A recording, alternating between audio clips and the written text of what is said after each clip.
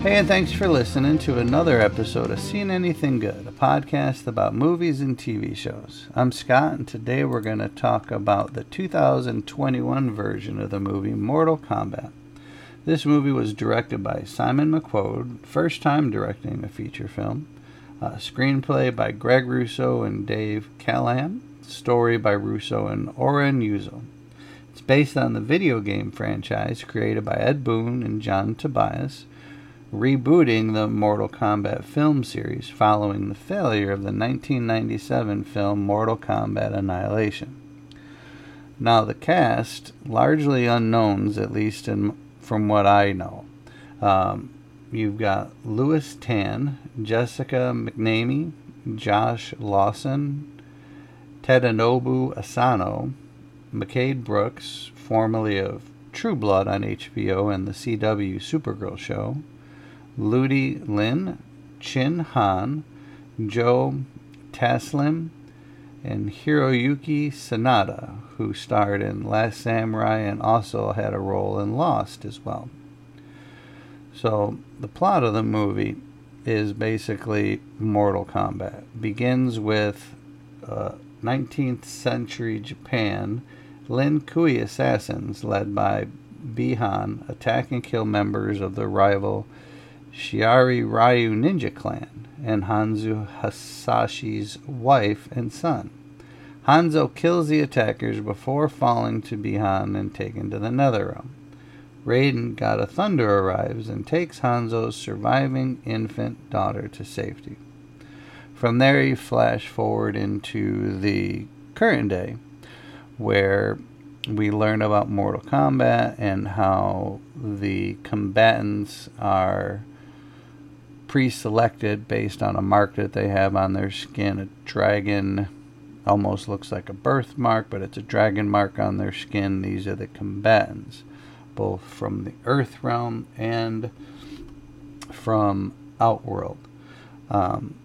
They fight, and the winner, after a certain number of times, if you win a certain number of times in a row, you basically take over, in this case, Earth, because Outworld has won a certain number of times, and they're looking to take over the Earth. Spoilers. Not that you really need them. It's a movie based on a video game, so there's not a whole lot of thought put into it. From here, you get to meet all the characters and see all the training and the fighting to get up to the big fights that take you to the big climactic fight sequence at the end of the movie. Things I liked about the movie: that opening sequence, that fight between those two, which end up becoming Sub-Zero and Scorpion, was fantastic. You had little flashes of the freeze power that Sub-Zero has, and you get a little bit of Scorpion kind of becoming Scorpion, but all in all, it's an excellent fight scene, worthy of Mortal Kombat. It was definitely something that could have come out of the game, except there's more than just one person fighting one person. It was an excellent scene. That was a great part of the movie. The CGI of the Outworld fighters, because the ones on Earth are all human and the ones on Outworld are definitely not. The CGI that they did on those fighters was tremendous. There was no scenes where it looked like it was poor CGI. They definitely spent some money on the CGI, because those fighters, I thought, looked great. The final Sub-Zero and Scorpion, which there's no spoilers there. I mean, those are the two faces that are on the poster for the movie. You saw how they looked, and the way they looked in the movie looked even better. Kano, of all people, was cast fantastically, portrayed fantastically. He was funny. He was the comic relief. Considering it, the initial Mortal Kombat games, he was more of a villain character. He was actually really funny, and whoever the actor was that played him did a great job. He had great comedic timing. It was just really funny. So that was great casting and definitely a surprise. you also got a lot of video game Easter eggs, like flawless victories and fatalities and different things that you saw in the video game pulled off extremely well in the movie. They tried this in the previous movies that they had and didn't come off so good. This movie definitely looked really good. A lot of the little video game pieces that they wanted to tie into the movie to really kind of draw out that from the movie worked really well.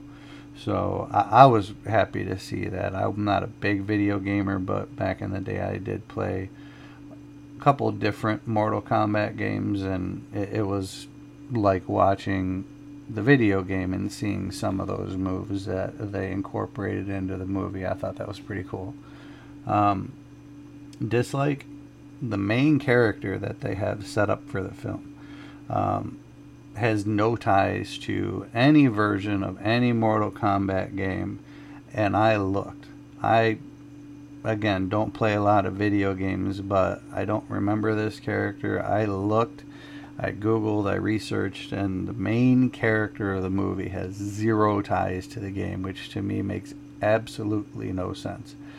That would be like making a Captain America movie and having some guy named John Smith be your main character with no ties to the Marvel Cinematic Universe or even a comic book, and having him be your main character. It just doesn't make any sense. Not a whole lot in the way of, I guess you'd have to say, subplot, because the plot obviously is Mortal Kombat, the fighting between the two realms. Not a whole lot else going on in the movie other than that.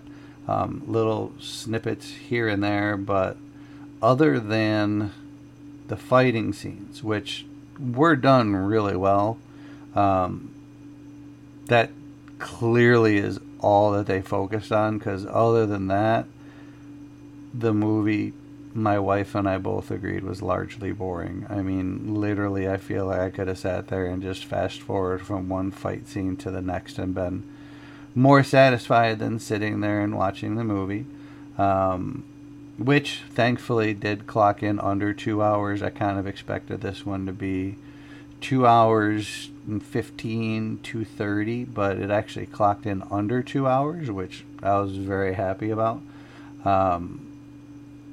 They definitely spent all their time and money on the fights and on the CG, and didn't really get into a whole lot of subplot to help with the story. But it's a video game movie, so I mean, what can you expect? Rotten Tomatoes has it sitting with a critic score of 55%, and the audience has it at 87%. I read through some of the critics' scores and read through some of the audience scores, and I definitely agree with a lot of what the critics said. If you're looking for just some mindless entertainment, by all means, knock yourself out. I was really looking forward to this movie and was very disappointed in what the end result was. So that's my opinion on it, and my wife's as well, because we both talked about it afterwards and kind of shared the same opinion on it. So that's what Two Nights have to say about it. I'd like to know what you have to say about it. You can let me know on Facebook at facebook.com/SAG podcast, Twitter at Seen Anything, Instagram at podcaster.scott. You can find the podcast available on Apple, Google, Amazon Podcasts, along with the good folks at Podbean who hosted for me. Well, that's it for now. We'll catch you next time, and have a good one.